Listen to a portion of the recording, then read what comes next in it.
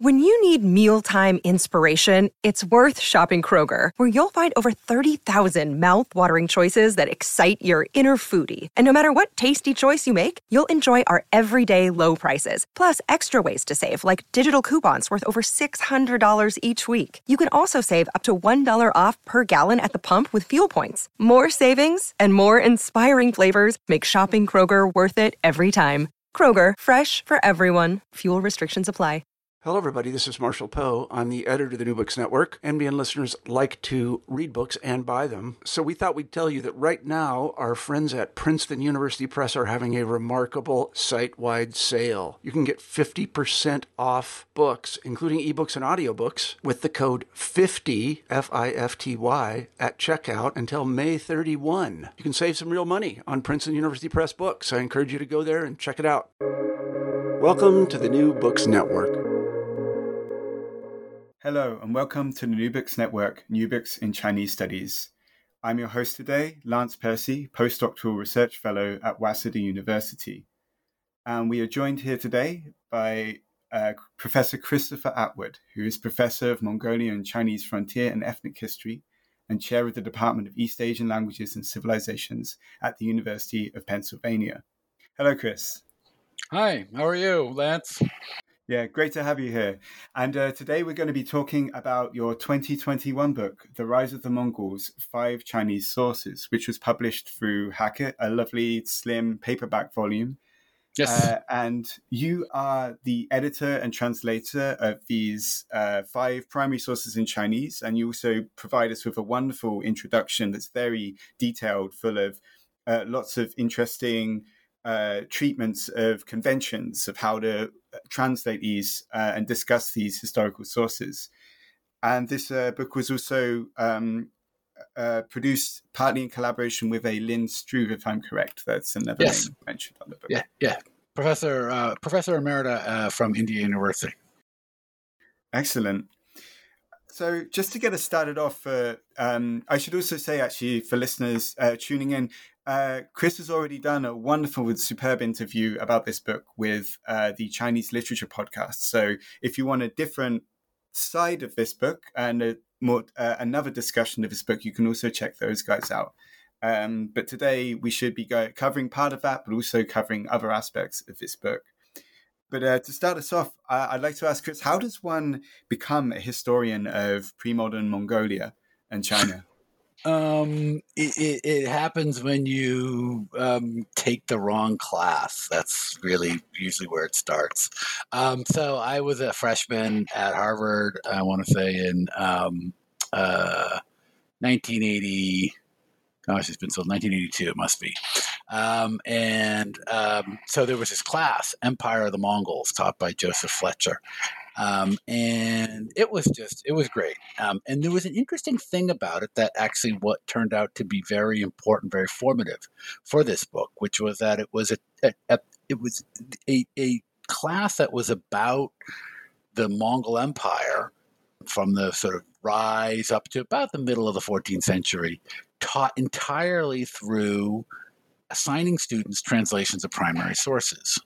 So you did not have a 20th century, I guess that was back then in 1982 was the 20th century. You didn't have a 20th century historian telling you what it all meant and sort of giving you some kind of synthesized account of it.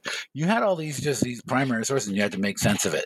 So that was just really interesting. And it's kind of also, thinking about it back, it also sort of sparked my interest in medieval history. Before then, I'd been primarily doing, you could say, ancient history or just reading and being really interested in ancient history. Or else modern history, the usual, World War II or something, all the topics that nerdy kids are interested in, but also like the Greeks and, the ancient Egypt and Mesopotamia and that sort of thing. But so this was, in the Middle Ages, always seemed a little bit kind of like, not so interesting. But the Mongol Empire was also just a really great medieval empire. And so that was kind of, I actually went into college thinking I was going to be either a paleontology major or a sort of paleontology or philosophy. I couldn't quite decide which. So by the end of my freshman year, I kind of dropped that idea, and I decided I was going to do something related to the Mongol Empire. Now, some of the sources, we encountered the secrets to the Mongols in the near the end of the class, because it's kind of funny. The book didn't come out until the December of that semester, so then we had to read it in December. It was sort of last as opposed to first, which would have been more appropriate. But the other ones were either Chinese or Persian. Or there was also some others, Latin and Armenian and so on, but the bulk of it was Chinese or Persian. So I figured, okay, I want to do Mongolia. Should I do either Persian or Chinese? And I figured, looks like the Persians, they've really translated a lot. The Persian is a big one translated. The Chinese haven't. So if I want to read them, I have to read them in the original. So I better learn Chinese. So I decided, okay, I'll do East Asian. So that's how I did East Asian. Joseph Fletcher also... he helped me do a program that was being taught in Inner Mongolia at the time, which was run by Henry Schwartz from Western Washington University. So that was also a great program. So I got to go to Inner Mongolia, I think for the first time in 1984. Then I did a couple more times. Then from 1986 to 1988, I got a travel fellowship from Harvard as I graduated that allowed me to stay in Inner Mongolia for 2 years. And then I entered graduate school at Indiana University to do a doctorate there. So that was the sort of process. I guess at some point, if it had become boring or not so interesting, maybe I might have dropped it, but it never became boring. I continued to work on that. My time period shifted a little bit. I actually did my dissertation on the 20th century. But then after I finished that, I had to teach the Mongol Empire. So, when you have to teach something, you start thinking, the materials that are available, I could just teach what I learned with Fletcher, but the materials I knew that there were a lot of really good Chinese sources that hadn't been translated. So I thought about I should try to translate them. So that's where this book came from. Wow. So, so it was Mongolia that took you to China, and then then looking back to Mongolia through that lens. Yes. And, yeah. And so, am I right in saying this book is possibly several decades in the making? Then, yes, incrementally. Yeah. So a lot of this stuff came. I had some editions of these Chinese sources that I purchased in Inner Mongolia. I worked on them, and I was learning as I was working on them, and I did a fair amount of work on it. At the time, also, this was when I was a junior faculty member at Indiana University. A senior colleague, full professor in the history department, was Lynn Struve. And she was a wonderful professor, and she'd also been on my this unusual arrangement. I actually graduated from Indiana University and then actually got a job there, which is a little unusual. But she was also on my dissertation committee and I'd taken late imperial China with her. She's a wonderful person, famous in the field for like reading Qing Dynasty and late Ming, early Qing memorials, sort of on her in her bed at night for entertainment. So very hardcore. So she also gave me a lot of. I showed these. I did translations that I began using for the class, and I showed them to her, and she gave me a lot of help. I was sort of learning my classical Chinese as I was going on, and she gave a tremendous amount of help. So by about like 2002 or something, I had a number of class materials that had already gone through her sort of her eagle eye one time. And I was using these just as paper versions for class. And I didn't quite know what to do with them. I didn't really, so I just kept on using them for classes. And that just went on for a long time. I was working on another thing for dissertation. I mean, I couldn't usually really translate for my tenure book because that's not, you can't use the translation for your tenure book. So I had to just kind of sit on them. And so my tenure book was about nationalist movements in Inner Mongolia in the 1920s, young Mongols and vigilantes. And that book, once that came out, I also did another thing, this sort of big, after I was tenured, I worked on this Encyclopedia of Mongolia and the Mongol Empire, which is kind of a rather large undertaking, but also kind of very general.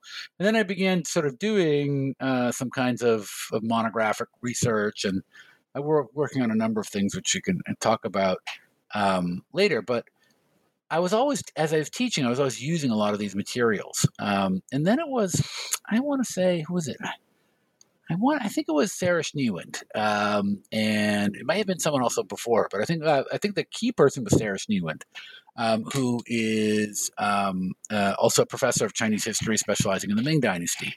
And she asked, it was on this Facebook Sinologist group, which was a really interesting community, and people would ask things, and once upon a time, she asked me, or she asked the group, everybody. I mean, does anybody have something translated from the Mongol Empire times that would be I could use in a class? And so I thought, okay, so I sent her a few of these materials, and she was like, you know what, you should really publish these.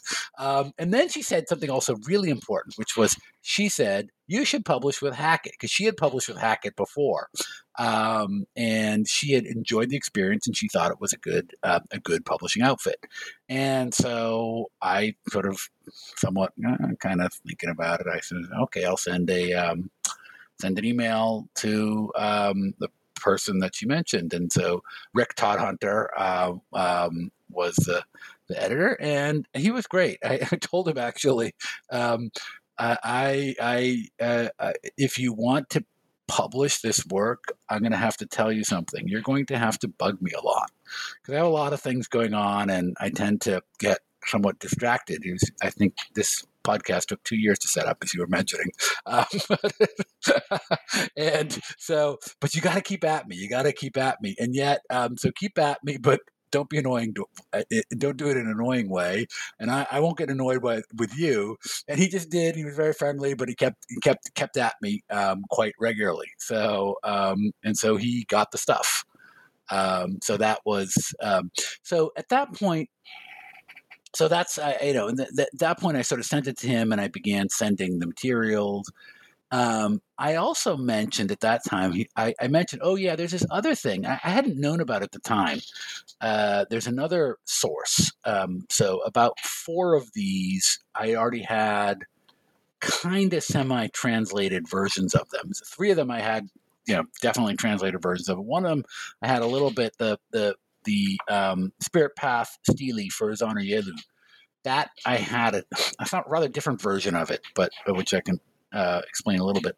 But I learned that there was another source in 1216 in my research on things. The famous Li Xinchuan, who was a Song historian, wrote an account of how the Mongols had these Tatars, as he called them, Dada, had shattered the Jin dynasty, which was a sort of big enemy of the Song and dynasty in southern China. The Jin dynasty being in North China and the Song being in southern China. So the Jin dynasty got shattered by the Mongols. And he had this big 2-volume history of southern Song politics and issues. It's very highly regarded as a Chinese history, although it's a private history or not one of the dynastic histories. But so this private history actually had the Mongols come in 2 parts. One is about how the Jin, was driven south, and the other one is about how the Mongols conquered them. It's a little bit, they're kind of 2 sides of the same coin. And I told Rick about this. I said, this is 2016, and this is actually the first connected narrative account of Genghis Khan in any language anywhere in the world. And so Rick was like, you must translate that. He wanted to be able to put that in the advertising copy. This is the first one. So, and that was a sensible request. So I thought it was also a good idea to have that. So I translated that as well. Yeah, I totally sympathize with having to teach a course and wanting to use primary sources and then kind of looking around and realizing that maybe if there is anything in English to give students, it may have been translated in like the 1890s or something. And then you're sort of dealing with like, well, I mean, this translation in and of itself is a historical artifact that has all these layers. So you can't just give it to them. You're like, I'll use this uncritically as just a translation. So I think I definitely think that, yeah, we need more translations, more up-to-date translations out there, of which this is a wonderful addition. I should also mention that you recently in 2023, when we're recording this, you have also just published your own translation of A Secret History of the Mongols. And there is also an MBN interview by Baggy Freeman, I believe, interviewing about that published in this last month.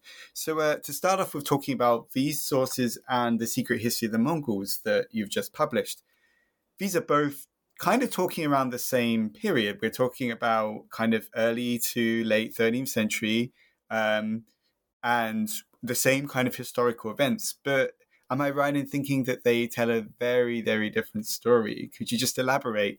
What are we going to get from these 5 sources that's different from what we're going to get from your Secret History of the Mongols? Yeah, that's a really good point. Well, obviously there's a very different perspective. There's a saying that goes around that really bothers me, and I don't like it because it's oftentimes not true. Though the victors write the histories. I don't like this for a couple of reasons. First of all, it's actually factually not true. Very frequently, there are many empires, particularly in the earlier period of history, where the only people who ever write the histories are the people who get conquered. So I also dislike it just because I think it feeds into this whole idea that, as Henry Ford famously said, history is mostly bunk. Now, as a historian, I am a proponent of critical reading. I do not think people should read histories uncritically. Even to histories written today, we should have a perspective on them. But the idea that that in general, I find that I have more concern to get the students to take many of these sources seriously as sources than I do to sort of say, oh, you should be critical, because I think most people, particularly when they're very odd or strange, and many of them, especially if they have like any supernatural elements in them, then students are immediately on their guard. There's got to be some kind of propaganda or something like that. So, but one of the things that I think is that saying brings up is, of course, a question of perspective. And today, I think we're really aware of the whole issue of like empires. I mean, empires is a lot like conquest. Conquest and empire brings in things like deportations, slavery, all kinds of conquest. Ethnic or racial hierarchies. I mean, we're all familiar with these things, and we're also all familiar with the fact that all of these things can be glossed over or sort of covered up or sort of treated as, oh well, that's sort of out of the picture. So, and I think so. The thing that is really important, these two different types of histories, I would like people to read. And it's not just because it increases my royalties. As you know from academic publishing, the royalties are not what we're in it for. But I would like people to read them both because they have a different. One is a perspective fundamentally of the conquered. That's these 5 Chinese sources. One is the other is fundamentally the perspective of the conquerors. That is The Secret History of the Mongols, which is written of, by, and for the sort of imperial conquest court of the Mongols, and it's a really great chance to see the same thing from 2 different sides. So that's the first thing I'd want to focus on. And so the rise of the Mongols, 5 Chinese sources. What you don't get is a very good sense of what's going on in the court, the sort of family history. Genghis Khan's family relations. How does he feel about his sons? How do his sons get along with each other? What's his relationship with his wife? What's his wife? What's his relationship with his mother? The rise of the Mongols, 5 Chinese sources, it almost completely ignores that. What you do get, though, is also very valuable. First of all, you get a kind of ethnographic account. The Secret of the Mongols is not concerned to tell you about how the Mongols, how they do things. How do they make fermented mare's milk? What kind of foods do they eat? How are their camps organized? But the rise of the Mongols' 5 Chinese sources, because it is Chinese envoys or people working with the Mongols, they're very interested in these things, and they give really nice descriptions of a lot of the aspects of the Mongols. Right now, I'm working on a paper on it's actually a paper about animals in the Mongol Empire, which is a little bit basically it's all me spinning a big cocoon around the fact that I translate one animal, Secrets of the Mongols, as a bison, and the other one as a jerboa, and I have to explain why I translate them that way. Well, I found a lot of useful descriptions about hunting and about other aspects of the Mongolian foodways that were very useful for describing the animals in Rise of the Mongols, 5 Chinese sources. So I quote that quite a bit. So that's one of the reasons why you want to read it, because you get a little bit of sense of someone coming in. What would it look like? What would these Mongol camps look like? They're huge camps. The other thing that's also very important, I think, is that the Mongol Empire was from the beginning a kind of a multi-ethnic empire, and it was really directed towards conquering North China. One of the things that I've sort of come to have a very strong realization is that there's a little bit of an approach, and it's kind of almost an approach that the secret history actually kind of encourages, I think, for reasons that are kind of embedded in the secret history's own history. Kind of wanted to sort of say the Mongols, Genghis Khan he unified the Mongols, all the various groups and warring little small kingdoms and sort of mercenary companies and things like that were kind of roiling around in Mongolia at the time, and he unified them. He then very soon afterwards conquered North China, and there's sometimes I think the way we want to say this is to sort of say, oh, the unification of Mongolia is one process that's finished. Then he had to conquer when he starts conquering China. That's something completely different, and that's really not true. The conquest of North China was directly growing out of the unification of Mongolia, and this is because, in fact, all of this chaos in Mongolia wasn't just because Mongolians are naturally chaotic. It wasn't because Mongolians are savage tribes. This is sort of standard cant of civilization that that is found in the Chinese sources as well as in sources of many other cultures and so on. The idea nomads are sort of inherently chaotic or something like that. This isn't inherently chaotic. The nomads, if they're not chaotic, the neighboring Chinese dynasties work really hard at making them chaotic, because making them chaotic is really useful for Chinese foreign policy aims. This is the Jin dynasty, which is not exactly a Chinese dynasty, but is of course fulfilling the sort of power political role of a Chinese dynasty, was very strongly, and we see this kind of on the receiving end in the secret history of the Mongols.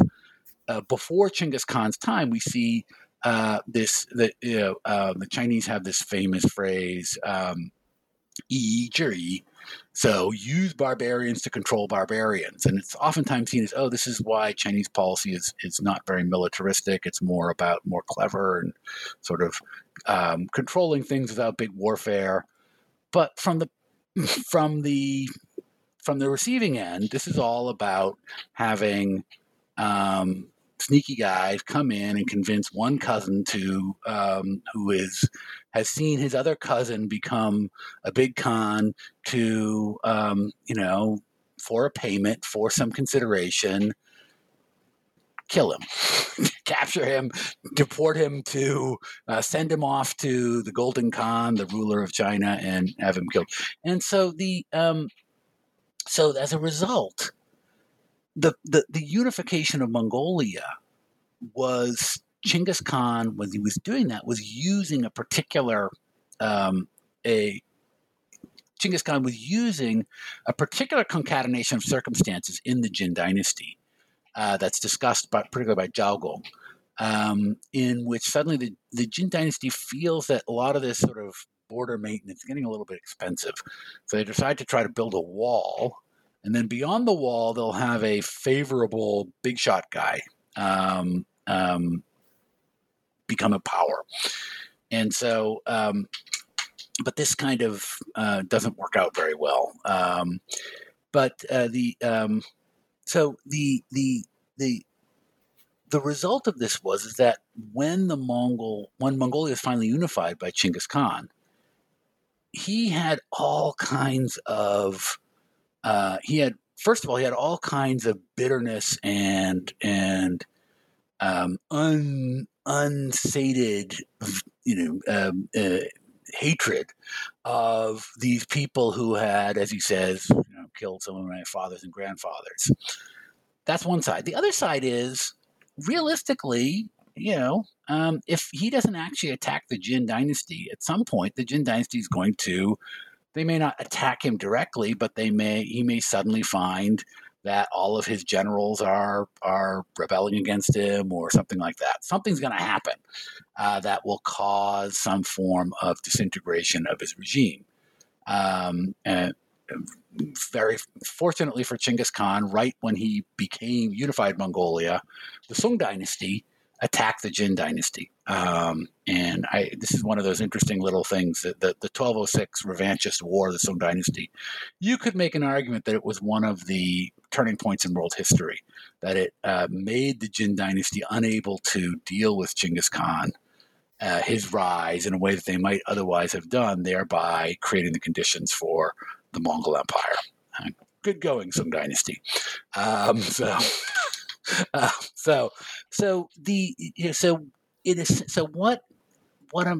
I'm trying to say here is that the conquest of the unification of Mongolia and the conquest of North China are not really separate things. In fact, many times literal people like the refugees from the unification of Mongolia also took refuge particularly in the Xixia, the Tangut dynasty in northwestern China, and other places, and connections he'd made. They were all in that North China area, and as a result, it was really a foregone conclusion that anybody who did unify Mongolia would also then want to follow up and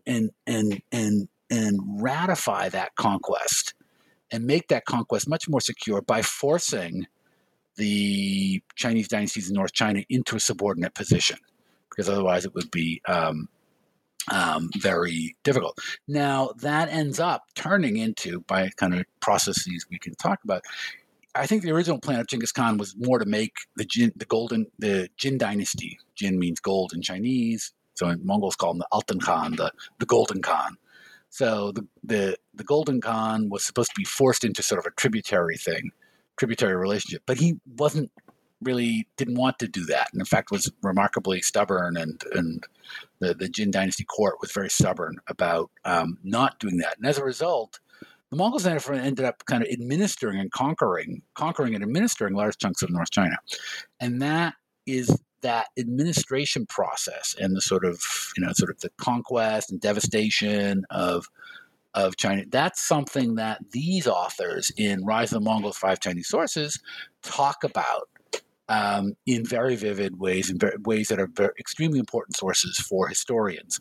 Whereas for the secret history basically never left Mongolia, as far as I can tell, and really didn't really have any personal experience with being either in the conquering Mongol armies, let alone being the conquered. So you get a very different picture, but it's a picture that's also it's equally valid. The perspective of the conquered is valid. The perspective of the conquerors is valid. These are both different sides of the same process. Yeah, and that leads us nicely onto kind of approaching these sources one by one, starting with the one that you said was the latest edition. It's the earliest source, but it was the later one to be added to it, which is Li Xuntran's source that extracts from this very large private history that he compiled and was completed in 1217. So yeah, the earliest of the sources.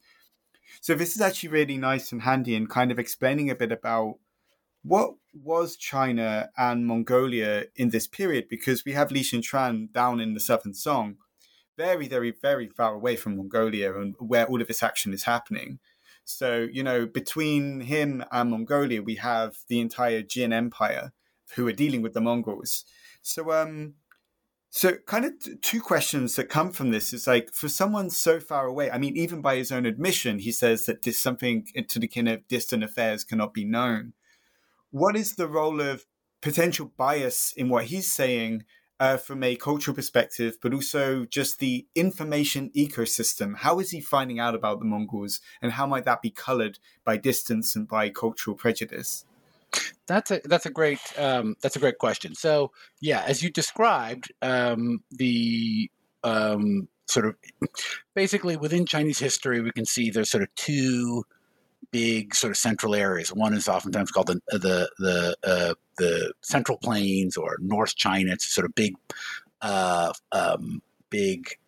flat plains that are along the lower Yellow River, going up until where's now Beijing, and so on, also extending sort of through the Wei Valley up to sort of Chang'an and so on. That's the northern part, and that's all under the control of the Jin dynasty, who are actually Jurchens. That's to say, people from the sort of forest people from Manchuria. Although we often think forest people, we think of them as, in fact, probably what the big ticket items in their life was mostly ginseng and selling ginseng and skins and things like that, furs, sables and so on, to people in the South and Korea and China. From that, they rose up to become empire builders. And then, of course, south of that area, the sort of classic area, what we call Jiangnan, which is the lower Yangtze area, which is from about a couple hundred years before Genghis Khan time, had already become the sort of it become the economic motor for the most densely populated and wealthy part of China, and that and then along the sea coast, and that's all under the control of the Song dynasty. So those are the two basic areas. So and of course the Song dynasty had originally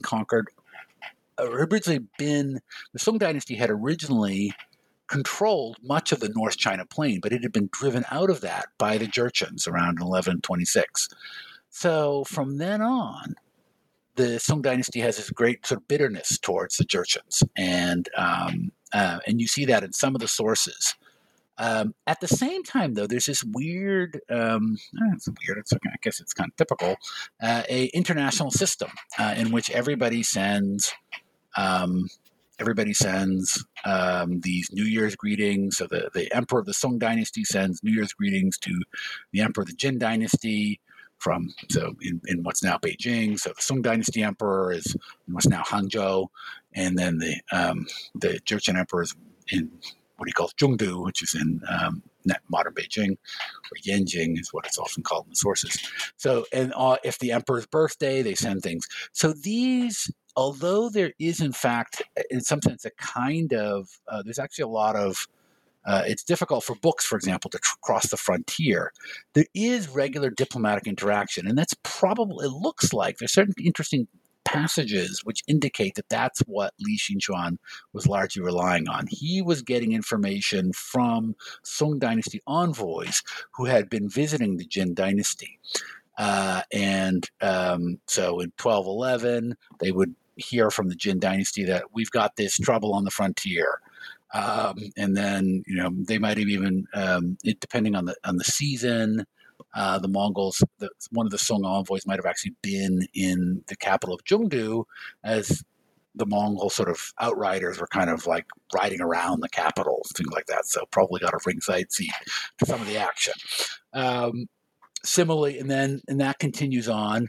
Eventually, so those appear to be the main sources that he's using, and it's a kind of interesting, it's a delicate thing to use them because, of course, what he's getting is the Song dynasty reports from Jin dynasty people about the troubles that the Jin dynasty is having. So, as you can imagine, there's a kind of tendency.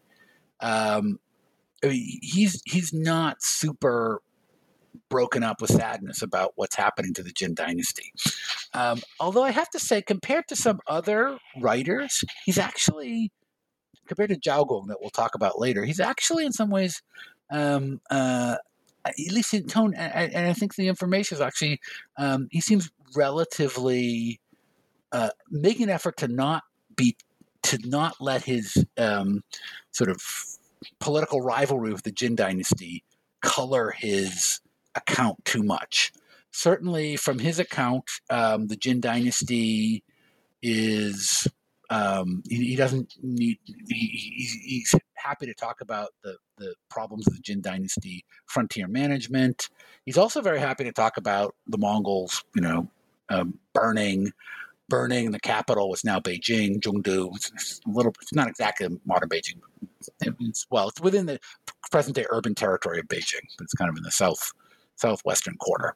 And so he said, and that the Mongol official there, Samakhabatar, who is the official there, is very both sort of brutal and luxurious and sort of not a pleasant character. So he's happy to say, things about the Mongols that aren't particularly favorable. Although, interesting enough, he's Chinggis Khan is, or Temujin as he calls him, Temujin is not he's not seen as some sort of monster. He's actually he's seen as a pretty, a person who's understandable that he would be sort of a big leader. In other words, there's not like, I don't know what they see in this guy. They sort of think of him as, he sees him as somebody. And also, again, he's aware of the various Jin dynasty border management, and he's happy to say that the Jin dynasty may not have been entirely on the up and up in their dealings with the Mongols, the Tatars as he calls them. So that's something. So overall, his account is quite factual, and it was later quoted on. It later became actually a very important source. And here's something really interesting. It looks like later on in the Yuan dynasty, they actually made a Mongolian translation of some of this and used that as a source for sources that would later be, in Kublai Khan's time, would later become translated into Mongolian, and then weirdly enough, then translated back into Chinese, and then preserved to us in this sort of something that bears the marks of having been translated from Chinese into Mongolian and then back into Chinese. So it kind of looks a little bit like it. But yeah, so that's and as I said, he's a generally well-regarded historian. I think I came to share that opinion. Li Xunchuan seems to be a pretty careful guy, gives a lot of details, most of which seem to corroborate fairly well with what we know from other sources. And generally speaking, within his limits, he is a fairly accurate historian. Yeah, and I'd also, you point this out in your brief introduction to the translation of Li Xunchuan, that these are extracts from a quite large, voluminous kind of history of everything in a song. And so, based on this and looking at the rest of this, you've extracted this so you can talk about, you're showing what he says about the Mongols, but where do the Mongols fit within his bigger world? Are they a real concern for him, or are they just, because we had the benefit of hindsight. We're like, we see the foreshadowing, or we project the foreshadowing into what we're reading here. But for him, was this as a concern as it should have been? It doesn't seem to be. It's in a larger chapter on sort of border affairs. So first of all, it's not the sort of guiding thing. There doesn't really seem to be any sense that this is like, the tramp of doom for the Song dynasty. And in the border affairs, actually, it's only one section of it, and most of the other ones are actually concerned with Sichuan area, because the guy was from Sichuan. So he's from Sichuan, and he is mostly concerned with various difficulties that the Sichuanese are having with Tibetans to their west, with some Gulao and Miao people to their south, and the Dali kingdom to the southwest. And lots of little things about these, and they take as much space as does this trouble with the Jurchen, the Jin dynasty. So it's a little bit it's an interesting. So it shows that he does not seem to have seen that this was actually a massive sort of change this was not the beginning of a new foreign policy catastrophe. And another funny thing also is that, but in the middle of the process, though, we do hear something that he says from 1216 onward. I mean, 1216, he records. It's kind of an interjected thing. I think it actually might have been interpolated. He might have just added it in later. Although the date of this is 1217, I think some of the accounts may have actually been, he may have added in a few comments actually after 1217. But he describes also how the Mongols tried to actually open diplomatic relations with the Song. The Mongols were actually quite, at least at this stage, didn't have any problem with the Song dynasty. They actually wanted to open diplomatic relations. The Jin dynasty had not, by this time, had moved their capital south of the Yellow River to what's now Henan province, Kaifeng. He actually is kind of a little bit more worried that the Jin dynasty is going to try to make up their territory by conquering the Song, or sort of like conquer along the borders of the Song. So he's not worried about the Mongols. He's actually seems to be a little bit more worried about the Jin dynasty. But he also records how Mongols crossed the Yellow River and tried to open relations with the Song. The Song wouldn't allow it. Basically the border officials were probably given instructions not to receive any diplomatic missions from the Mongols, so they were simply sent back. And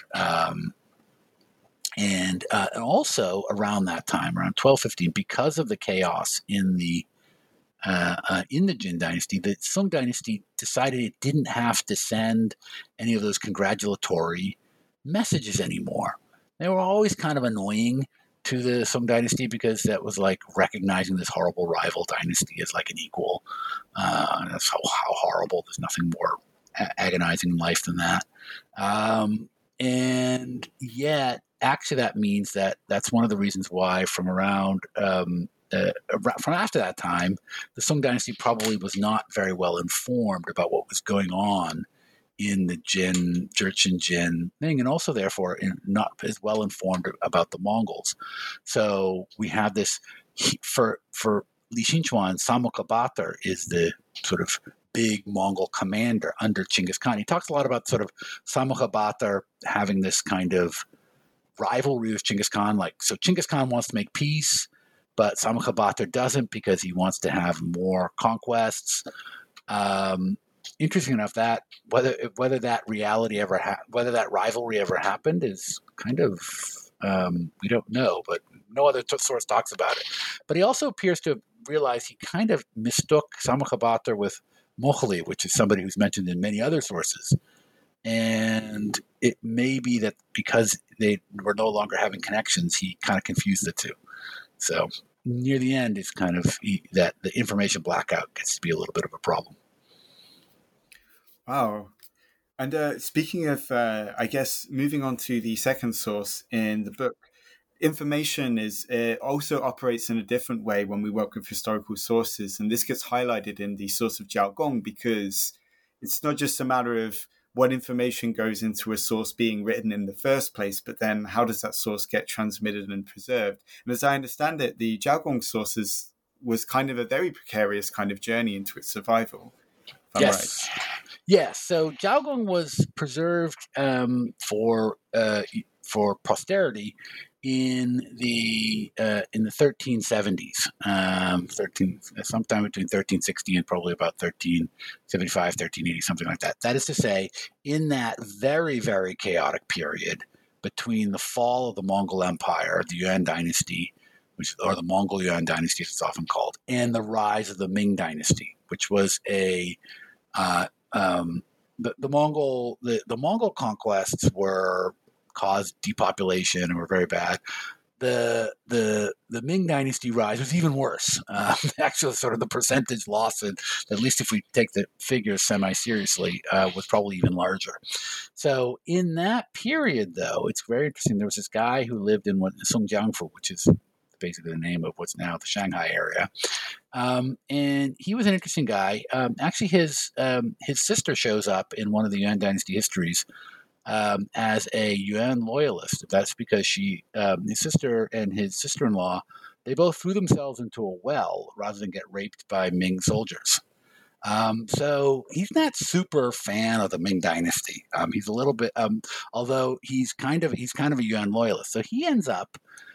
But then when now the Yuan Dynasty is over, and he's making this what he calls the Shuofu, which Victor Mayer suggested the translation, the purlieus of exposition. Basically, it's kind of like the idea of all of the interesting stories that are within the sort of limits of orthodoxy provided by the Chinese classics. So it's kind of he's going to be varied and diverse, but within limits.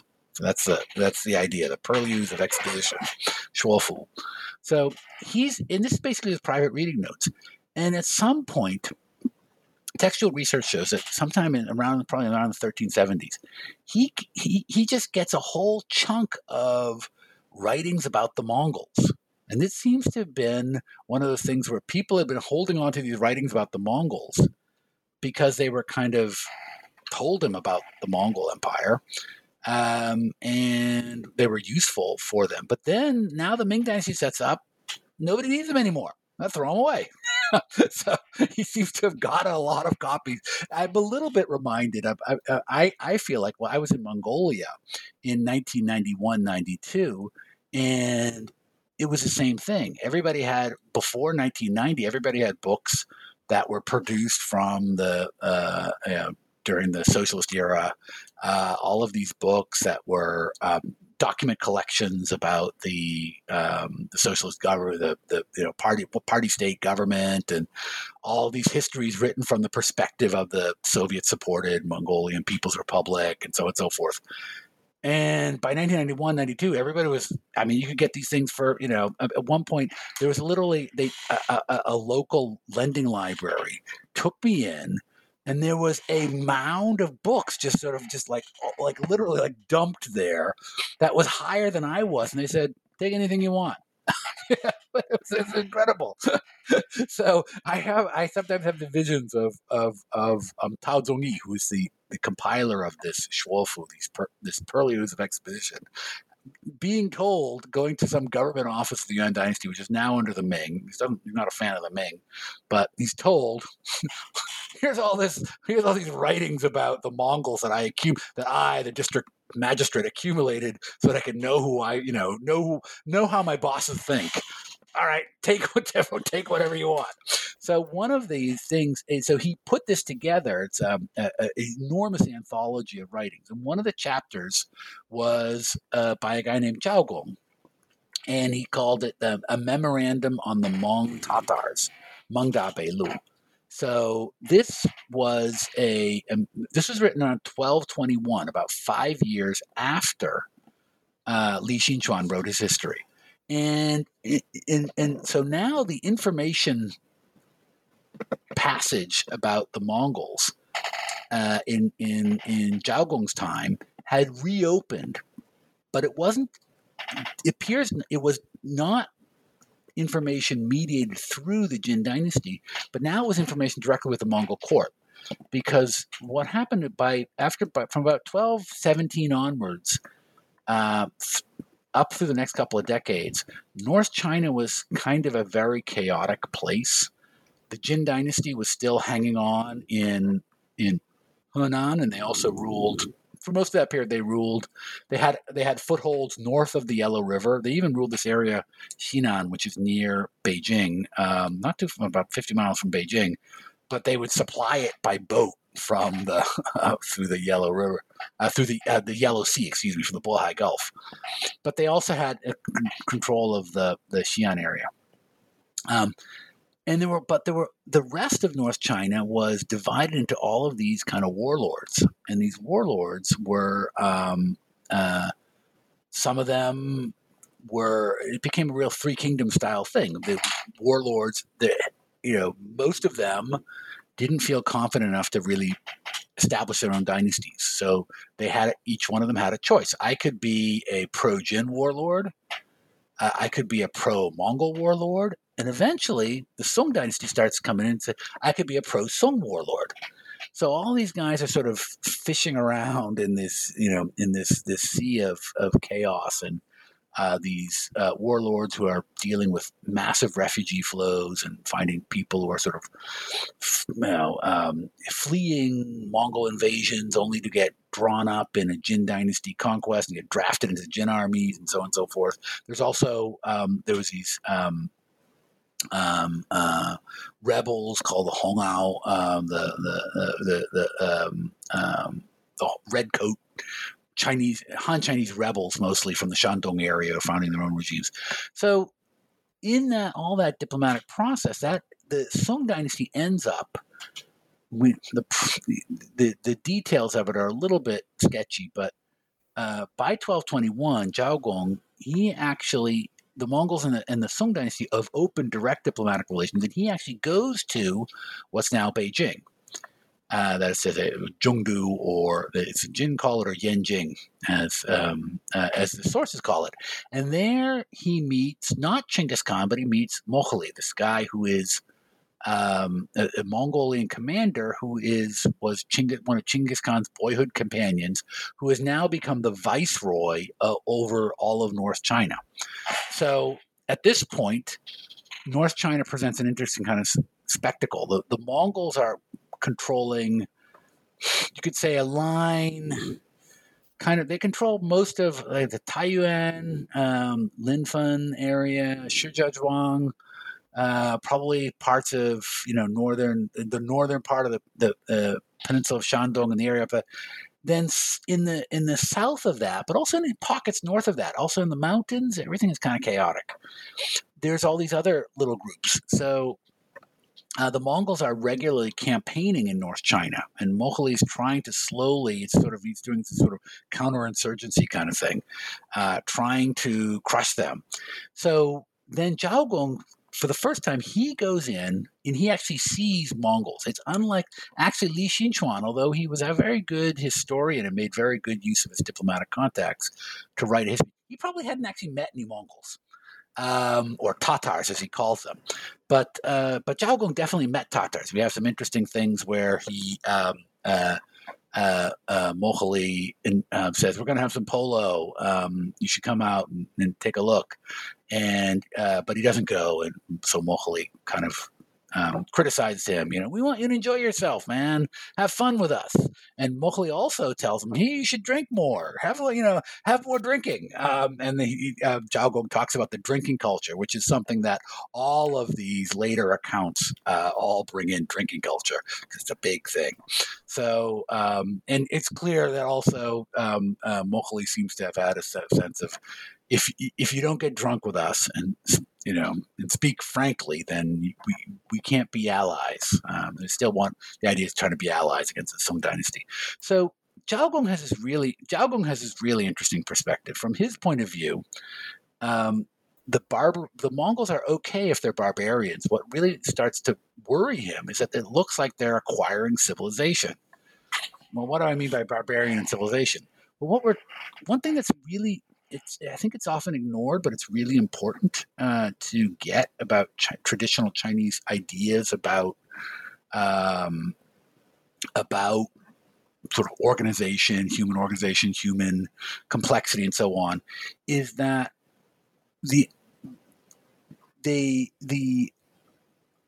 what we see as a key aspect to sort of being fully human is having a state. Maybe in the West, I mean, I think it's kind of interesting. There's you could talk about sort of, there is something of a sort of influence of the sort of the possibility of anarchism is there. But in traditional Chinese sort of anarchistic civilization really without government.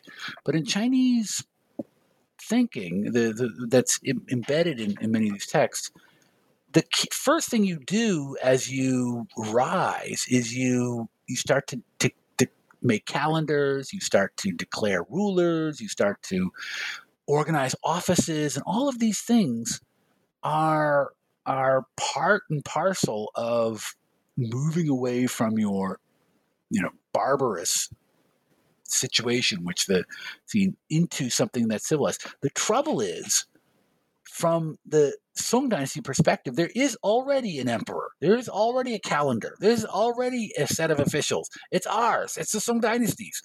And so the Mongols, if they had just been kind of sort of chaotic, barbarous people, it would have been very easy. The Song Dynasty would have maybe been able to sort of bring them into the system as tributaries, as sort of people acknowledging Song supremacy. But Zhao Gong's he's really getting alarmed because the Jin caitiffs, this is this little lu, which is this term that it's a term in Chinese which means someone captive or someone who captures other people. There's actually kind of a debate about this about the meaning, but it's conventionally translated as caitiffs. So this is a kind of conventional sinological translation that comes from various. Apparently, it comes from like medieval epics or something, like Roland or something like that, Song of Roland. But it's become one of the sinological things. So the Jin caitiffs, these Jin sort of cowards, have taught the Mongols the caitiffs. They've deserted the Jin dynasty. They've now taken service with the Mongols, and they're telling the Mongols how to do things like organize offices and make calendars and things like that. And that's for Zhao Gong, this is like corrupting their primitive innocence. They're primitively, the Mongols he kind of admires them in some ways. They seem to be very honest and very direct and straightforward. He talks a lot about their food. He's amazed by their army. Like you kind of have this whole army and not a whole lot of like provisions on the hoof, things. But remember, he never goes to Mongolia. It's really important. When he describes big herds and sort of Mongol armies and sort of things, he's describing armies in North China.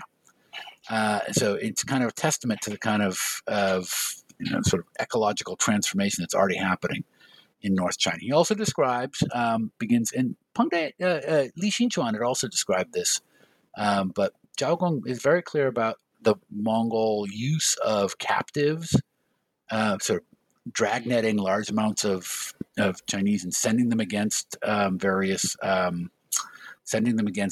cities, against the walls of the cities. And this is like, so, people, the defenders of the walls will sometimes even see their relatives and so on. And then when the city is sacked, if it is sacked, there's also the famous urban massacres would also happen. So he gives that picture of it alongside all these interesting interactions that he has with the Mongols, their hairstyle. He's kind of interested in their hairstyle. But he's got this very clear perspective in which the Jin dynasty is, in some sense, still the Jin. He's thinking more about the Jin dynasty than about the Mongols in a weird sort of way. That is to say, he's most hoping to make sure that the Mongols don't follow the Jin path of becoming an actual organized state in North China that will be a rival to the Song dynasty. So that was the. We were just talking about a memorandum on the Hmong Tatars by Zhao Gong, and the third source that follows that has quite a similar title. It's a sketch of the Black Tatars by Peng Daya and Xu Ting. So these sources together, they are actually they're the longest in the book, and what I noticed is I feel that there's a similarity between them. The latter sketch of the Black Tatars, Peng Daya, Xu Ting, that comes out it's completed about 15, 20 years after Zhao Gong's. But I noticed that they both go into a lot of detail about customs. They go, fermented horse milk and clothing and hairstyles, and but also individual people and peoples as well. So I was just wondering, first of all, if you could introduce us to Peng Dia and Xu Ting and their relationship, because what you have here is you have a text, and then you have by Peng Deya and a commentary by Xu Ting. So verifying, confirming, or potentially diverging from the commentary, diverging from the original. But again, they're in this practice of talking about customs a lot.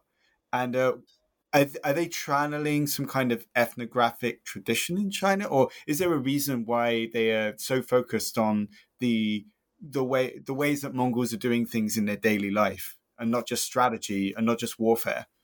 Yeah, great question. So first of all, yeah, this is sources written in 1237. The big thing that makes a difference for Peng De and Xu Ting versus Zhao Gong is by the time they're writing, the Jin dynasty is no more. The Jin dynasty has been completely wiped out.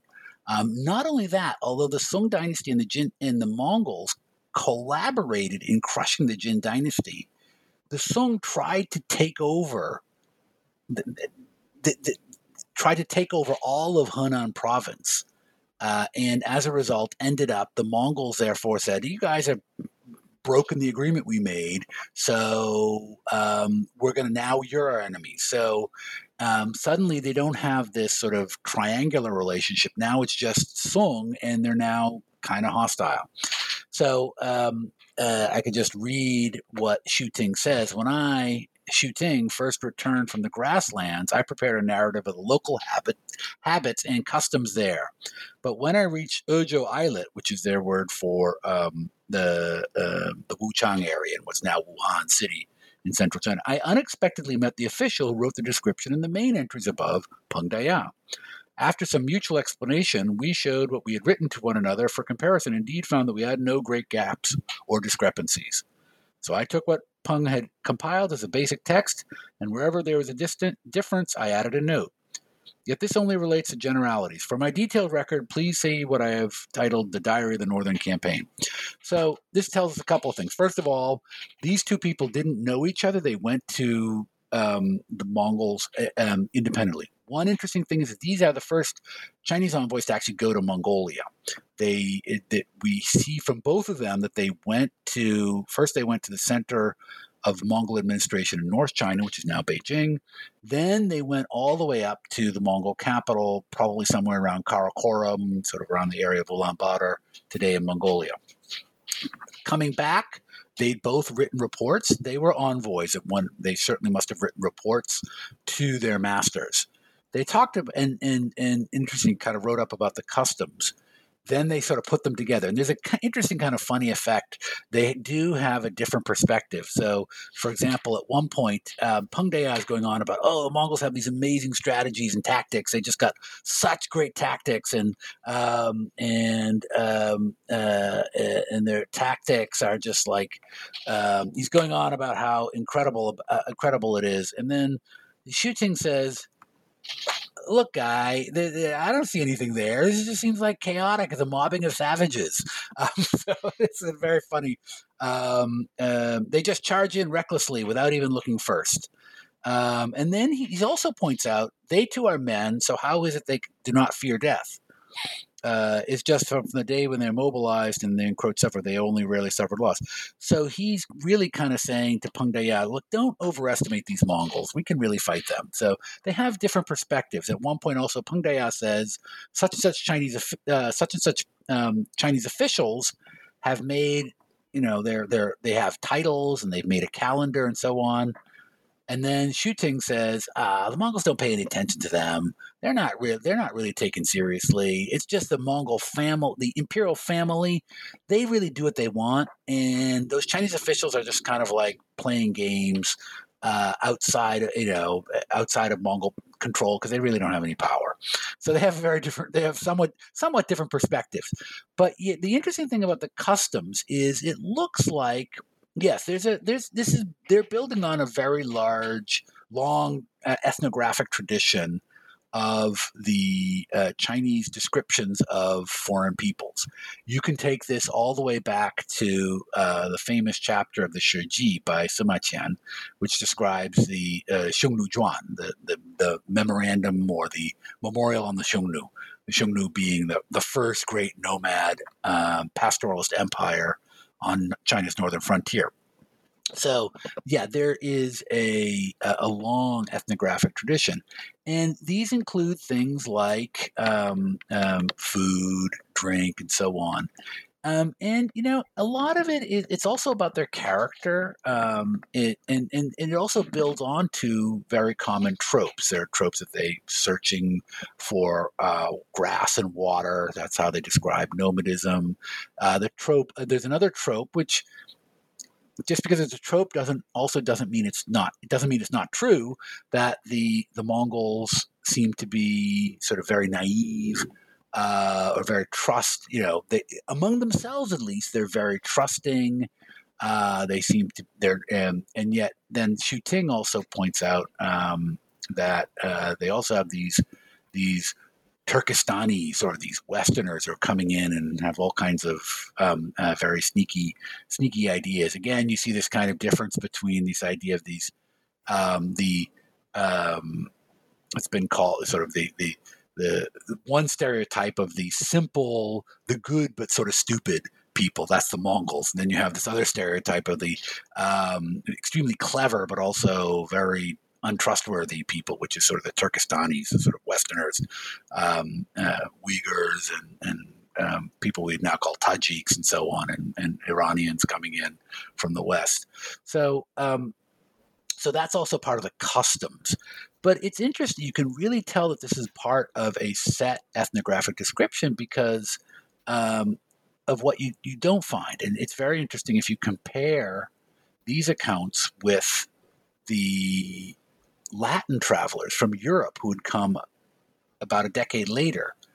There's major areas that the Latin travelers don't get, but the Chinese observers do, and vice versa. So the Chinese observers are very good.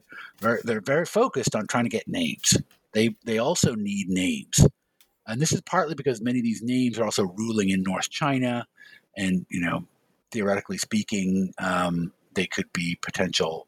Some of these names are names of Han Chinese, ethnic Chinese commanders who could potentially be maybe turned against the Mongols. Something. Many of them also just are Mongols. Probably it's unlikely that they're going to actually try to get those guys to go over to the Song side. Oh, you never know. And there's a lot of switching. There's more switching back on the frontier, I think, than we realize. So whereas the European sources are not nearly so good on actually describing administration and names. So Chinese sources also want to tell you, okay, here are the offices, here's the guy, this guy's running the administration, so on and so forth. And also Chinese sources are very good on how does the paperwork work? How are these diplomatic letters produced? You can kind of get that out of the European accounts, but they sort of describe it a little bit. You kind of have to use it. But the Chinese authors are much more explicit on that. By contrast, the European authors tell us a lot about them being Franciscan friars. As you might expect, they talk a lot about religion. So you get much more about the cultic practices, religions, sort of religious figurines that you see that they saw. That's described in great detail, but very little in Pengdea and Xu Ting. So I did the index myself, and I had a fun moment when I realized that this is kind of in the index. This is me intervening in the question of the universality or non-universality of religion as a category. There is no category for religion in my index, but what I do have is ritual. There's a lot about ritual, but there's nothing about religion. There's a lot about things that people are doing, but there's nothing in these really, except there's a little bit about heaven. I mean, both sides talk about heaven. So I have a section, religion, heaven, semicolon, rituals. Those are the two things. So that's my little intervention in that academic debate there, coded into the index. But yes, there's definitely a tradition of ethnographic observation, and so that's why Zhao Gong and Xu Ting and Pengdea, although none of those three didn't know each other, and only the later two of them sort of came together, their observations were kind of similar because they were also mostly observing the same sorts of things. I think they were all reasonably good observers, and there's a few. Obviously, there's things where you have your questions about them, but most of their observations are strongly corroborated in other things and appear to be the result of pretty sharp observation. Wonderful. Going through this book and going through these 5 sources, they're not just chronological, but I also noticed that we're getting closer and closer to actually meeting Mongols as we progress. And so with the final 2 sources, we're reading about people who have had direct contact with Mongol rulers.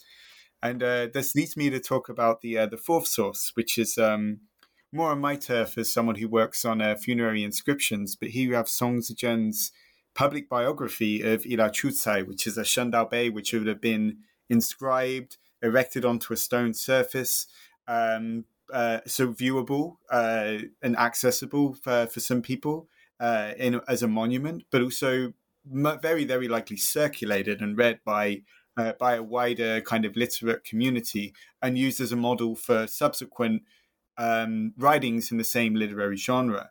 So, but my question here, I thought this was a wonderful addition to the book because Ila Chutsai is kind of, for many people who want to study the early Mongol Empire, Ila Chutsai is this big kind of beacon, if you will, that attracts people as a very fascinating and enigmatic figure to write about. And so as an entry into understanding the kind of the clash or the meanings of cultures within the early Mongol Empire. So when you're working with Song Zijen's biography, how do you find his interest in his presentation of this figure, Ila Chutsai, differed from, say, the way that scholars nowadays are writing about him and assessing them? Is there a meaning of them, or do you find that actually, when you go back to Song Zijen, like you get a very interesting and different account of him? Yeah, so one of that's a very interesting and I think a very complex question. Song Zijen's spirit pastili has been tremendously influential in the histories. We have other accounts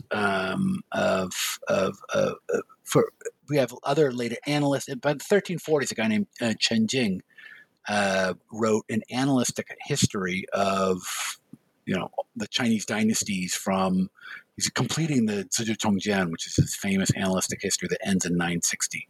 So he's going to take it from 960 all the way to his time, which is basically up to about, he ends it with Kublai Khan reuniting, conquering the Song. But what's interesting is that for the reign of Okade, who is the Genghis Khan's son, Genghis is the Genghis of our time, although our authors mostly call him Temujin. So the Song Dynasty authors call him Temujin, and the Spirit Pasili calls him the great founder of the dynasty, because it was his name. But the Okade was his successor and who ruled the Mongols from 1229 to 1241.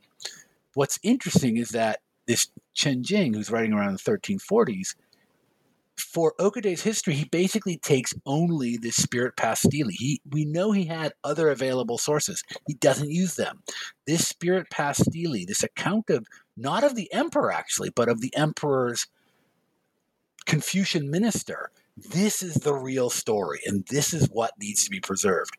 And in later accounts, the whole account of Ila Chutsai in European Jesuit histories becomes again a kind of set piece for the idea of China being an empire where the civil official eventually could always win over the military commander. Matt Moscott at the University of Washington is writing a great book on this, in which Matt's one of the he focuses on the figure of Ila Chutsai as a kind of site of scholarly contention between Chinese, Mongol, Manchus, Middle Eastern, and all kinds of other things. It's going to be a great study. And the great thing is now you can read the thing which is based in a good English translation, or at least I think it's a good English translation, mostly thanks to also to the assistance of Lynn Struve, who also gave, after I went back to Hackett and I started publishing, she also went through, gave me a very, very, very detailed reading, along with a couple of other people who also had really good, Ma Xiaolin of Nankai University was a visiting scholar here, and he also was very helpful, and the readers, anonymous readers for the press, also were very helpful. But so this story is, on the other hand, it's one in which you could say there's a script, and the what I call in the introduction the script, which is how things are supposed to work out, starts to actually be kind of a little bit heavy presence here in this work, maybe more so than it is in the previous accounts. Those previous accounts are ones in which the Mongols are in the category of the foreign other. That's why they get this customs and ethnographic description.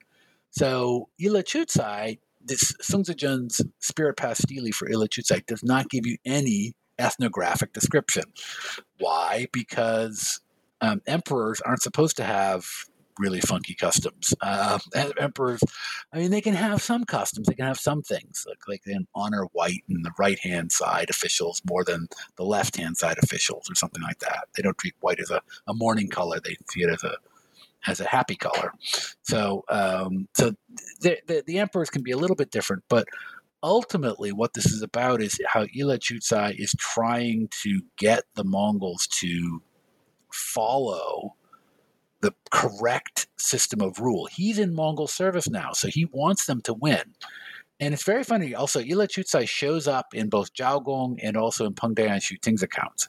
And that I find that's very interesting. And Xu Ting says something very interesting. One point, he met Ila Chutsai, and he says, Ila Chutsai told me, and this is a guy who is supposed to be sort of civilizing the Mongols, but it's very interesting. Xu Ting has a very different approach. Ila Chutsai says, if you guys are relying on just on the Yangtze River to protect you, you guys in the Song. But if the horses of our dynasty have to go up to heaven to get to you, they'll go up to heaven. If they have to go down below the earth to get to you, they'll go down below the earth. They will get you. So he's really threatening the Song envoy. It's like, in the end, guys, you're going to lose. The Mongols are going to win. And that's a very interesting perspective to see, because that perspective is nowhere directly stated in Sung Zejun's biography of Ila Chutsai. But I think it's actually presumed throughout it. In other words, you can, at some point, as a reader, you might think, if this guy has such trouble with these bad Mongol rulers, who seem to be bad Mongol rulers who don't know what they're doing, why doesn't he just like flee to the Sung dynasty and work for the Sung dynasty? And the reason is because he's pretty confident that the Sung dynasty is going to lose, and that, in some sense, heaven is on the Mongol side. So you could say that's the winning side. He wants to be on the winning side. But I think also from his point of view, if I can tell that heaven wants the Mongols to win and conquer all of China, I'm obliged to make the Mongols rule properly. So in a sense, his loyalty to the Mongols as the legitimate dynasty is absolute. It's not conditional. No matter what misadministration or abuse you see described in the biography, it doesn't mean that he's going to give up on the Mongols and flee off to the Song dynasty. He's going to stick with them. But at the same time, that also means that he's therefore very open to sort of describe whatever kind of maladministration seems to be happening in that case. So, and it's very interesting. It has a really interesting narrative arc under Chinggis Khan, with and as the source calls him, because by the time Sun Zizhen was writing, they've created a sort of Chinese-style temple. So they have these Chinese-style temple names. So it's Taizu, which I translate rather than the great founder. So under Chinggis Khan, who's the great founder, Ila Chutsa is mostly using what we call supernatural type of things, astrology and so on, to convince Chinggis Khan. Whenever Chinggis Khan's about to do something bad or something that you shouldn't do, something astrological will show up, or there'll be a Jiaoduan beast, a one-horned beast that they will see that speaks the languages of many peoples, and this beast tells Chinggis Khan, go home. Basically. Although it's interesting that Jiaoduan beast is supposed to only appear to a true emperor. So Ila Chutsai can both flatter Chinggis Khan, see, this beast has appeared to you, and then he can also there say, but the beast is telling you to stop your campaigns and go back to Mongolia. So it's sort of, you can see a mix of flattery and also using sort of supernatural events to deter Mongol actions, which he doesn't like. But when he comes to Okade, who is Chinggis Khan's son and who is the great ancestor, not the great founder, but the great ancestor, that's his temple name that's used in there. When it comes to Okade, we have this interesting note in the biography that says he began to talk about Confucius and the Duke of Zhou to him. He actually began to give him what I call the full program. So Chinggis Khan was sort of in remedial learning. You can't really give him the full, program. But Okade is a guy who's got a future, so you can give him the full program. And so he does that, and things really seem to work. He really seems to be able to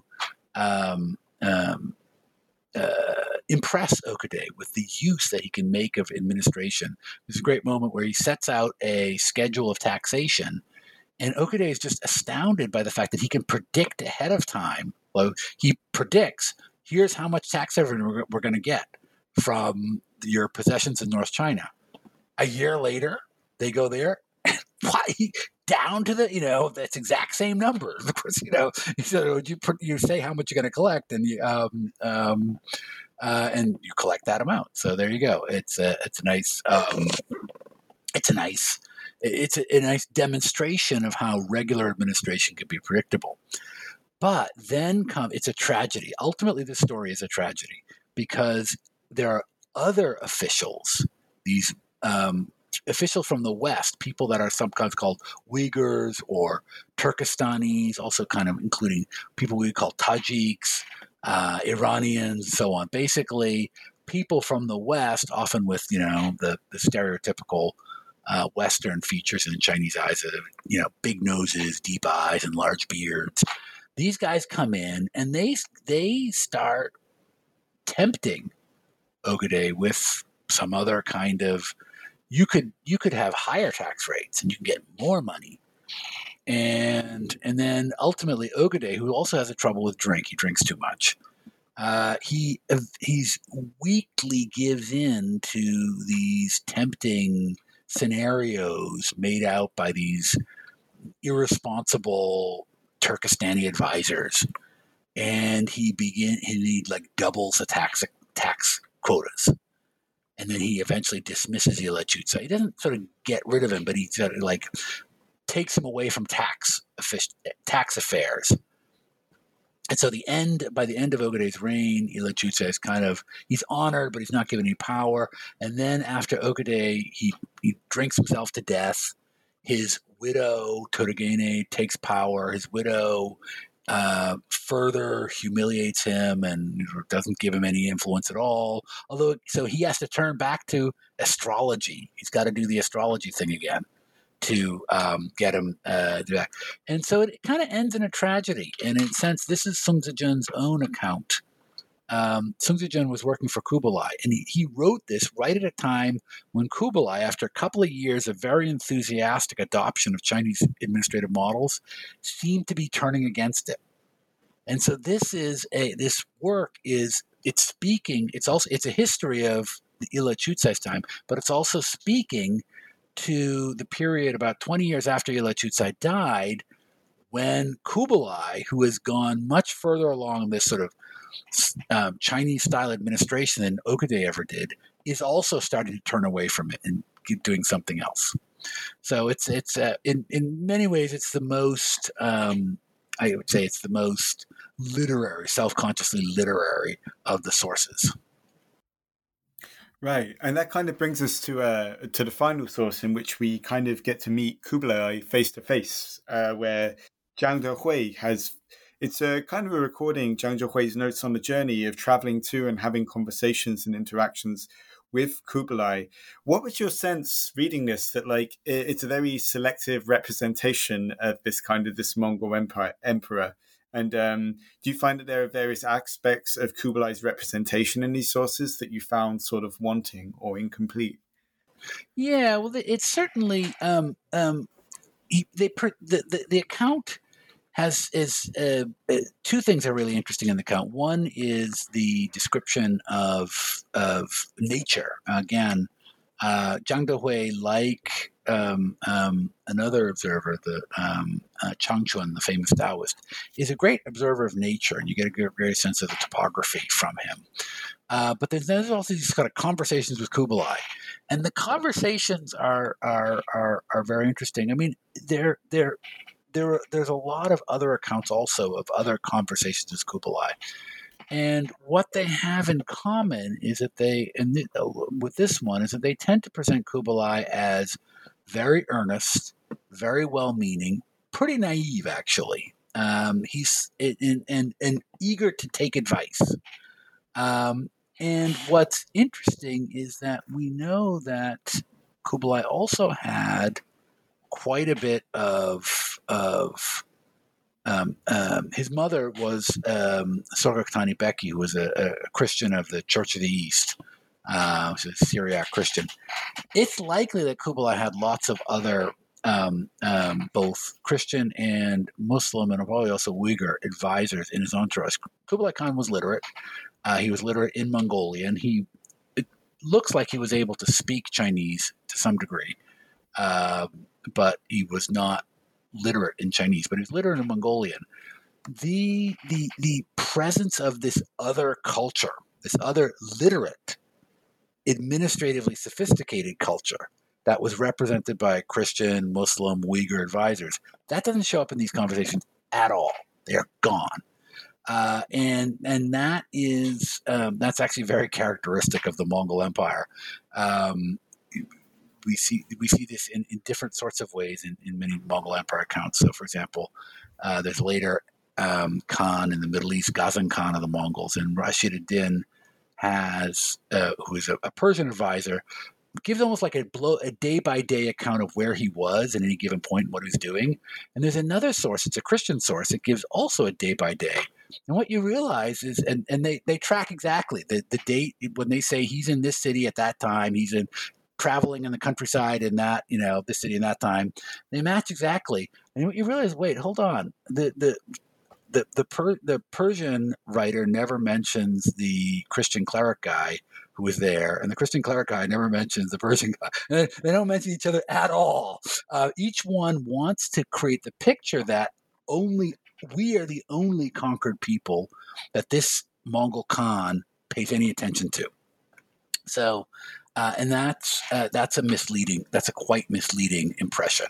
And of course, later on, and this is an account of Kublai as a young prince, so it's Kublai before he becomes the Khan. He's not Kublai Khan in this; he's just Kublai. He's the nephew of the emperor, so he's significant, but he's not sort of a massively important figure. But you can see that Zhang Dehui is interested in that he has like these rituals that he does with sort of birch bark vessels. So it's kind of this idea again. He puts a lot of emphasis. This is a ritual, liye, as he says in Chinese. So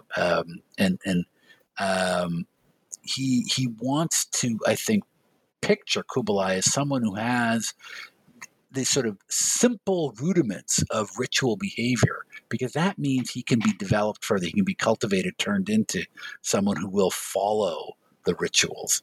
He also kind of points at Kublai at some point starts counting on his fingers. And I have a feeling that is also intended to emphasize Kublai still isn't that sophisticated. But yeah, so it's a favorable picture. He's writing for an audience back home, so to speak, in North China, to say this is a guy we can work with. This is a guy who's got a lot of potential.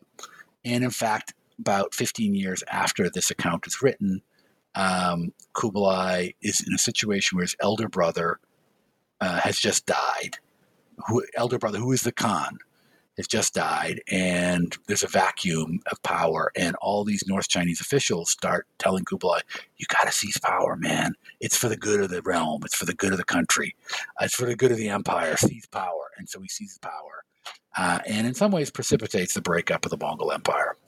But he then sinusides the administration, at least for a couple of years, before the Chinese officials are rudely reminded of the fact that there are also many other officials who aren't Chinese, who have very different administrative traditions.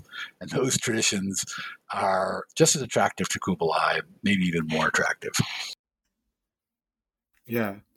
Well, that's wonderful. We've worked through the 5 sources now, and I have taken up a lot of your time, but I do have a few more questions that I would love to squeeze in, if that's okay. Just about your overall experience of this decades-long process of working very closely with the sources. Because I find with these kind of historical sources, in my case, working with the classical Chinese tradition, it's easy to instrumentalize text. We mine them for information and data of these kind of facts.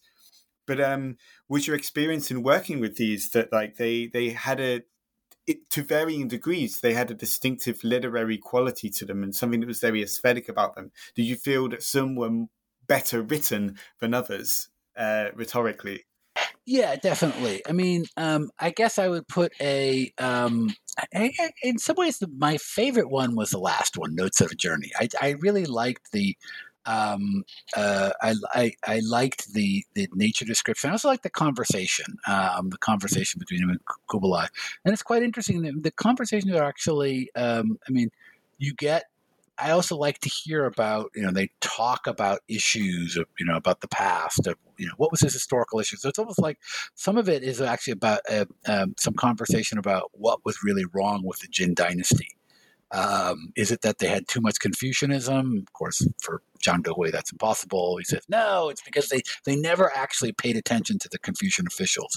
It was always the princes of the royal family and the generals who had the final say. So we get a kind of historical disquisition. So that, and that's a very compact, very well written, highly elusive thing. You really need to understand the illusion. The same thing is also true about the spirit path stele for His Honor Yelu. That's also a very sort of classically written, full of illusions that I did my best to sort of track out and trace a lot of them to the Hanshu and to the Shiji. It also concludes with an ode, a poetic section that is a sort of poetic praise of him. That I had that was very difficult, and I had a lot of help from Sixiang Wang, who's a professor at UCLA, who wrote a wonderful book about the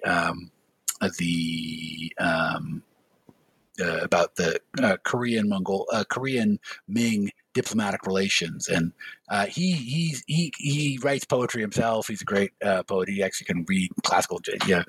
He writes classical Chinese poetry himself. He's a wonderful person. He's been very helpful. It was very helpful for that. Again, a lot of the allusions, I had to get that. So on the other hand, so those are the ones that I think are really, and you could say, is sort of self-consciously literary. Zhao Gong, one of the problems is that, as I mentioned, he was copied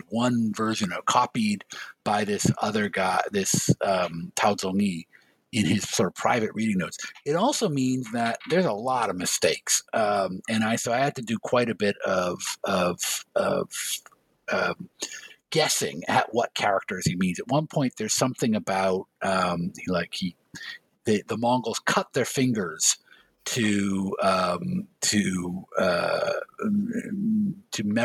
remember their affairs.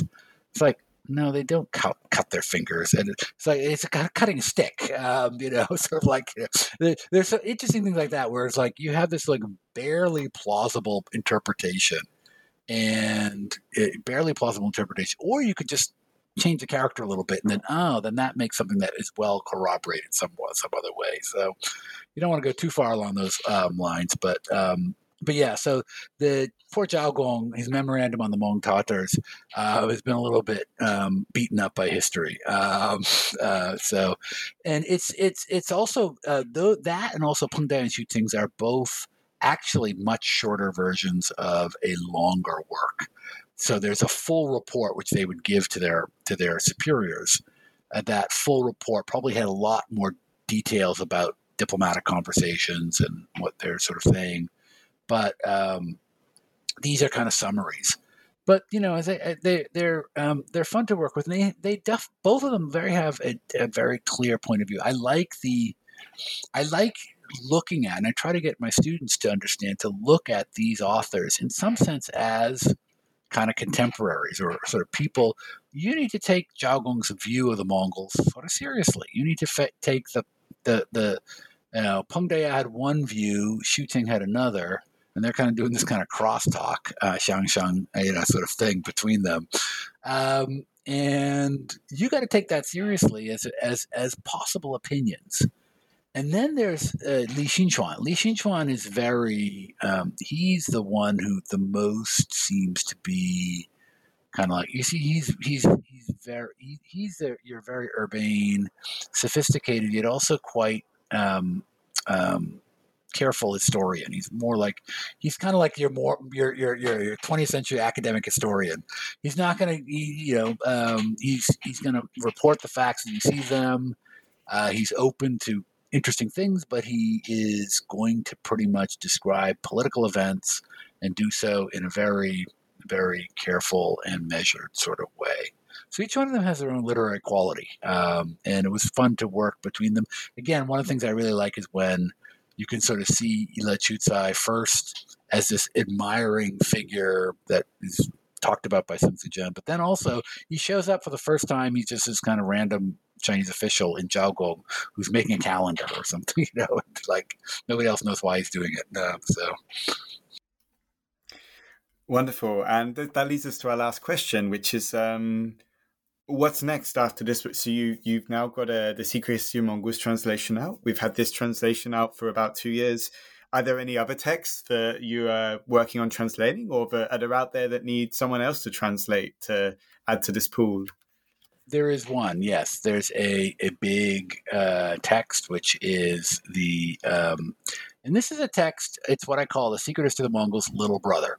The Secret History of the Mongols is probably written around 1252 under Monka Khan, and but under Monka Khan's brother, Kublai Khan, they wanted to have a history of the Mongols that was kind of like the Secret History of the Mongols, in that it gave a Mongol-centered point of view, not an outsider-centered point of view, but was also more in tune with the Chinese conventions of historiography, kind of like a Banji, sort of origins and annals. So it's conventionally translated as basic annals, but I think the understanding at this time was that it was an origin, Ban and Ji, annals. So they wanted a text like that. Kublai wanted a text like that, and he worked at it. And probably didn't work at it personally, but what he kept on having to do is that he had to get Chinese officials to work on the sucker, and they kept on wanting to make it more like a Chinese history. And then it was like, no. If you study the process, it seems that he's really trying to prevent them from excessively sinicizing this history. He wants to keep it not like the secret history. It's much more public. It's much less. Doesn't have the poetry. It doesn't have the family dynamics. But it's about public records. But it's also very much more Mongol. So that then becomes the Taizu Shilu, what I would translate as the authentic chronicle of the great founder of the Yuan dynasty. That's the authentic chronicle of Genghis Khan. It later becomes the Shengwu. It's retitled. It's packaged in with also the annals of Okude. Becomes the Shengwu Qinjiang Lu, literally the personal campaigns conducted by the Holy Warrior or something like that. But Holy War is just a taboo name for Genghis Khan. In fact, Pelleo's translation, The Campaigns of Genghis Khan, I think just is the correct translation, the dynamic equivalence translation. That is a very, very complex source. It was originally written in Mongolian. It's preserved in Chinese and also in a Persian paraphrase. And so one of the things I was doing, one of the things that actually kind of delayed these was that I worked for decades on a translation, this with a full, massive academic commentary on the Shengwu and Zhenglu, which has never been translated into fully into English before.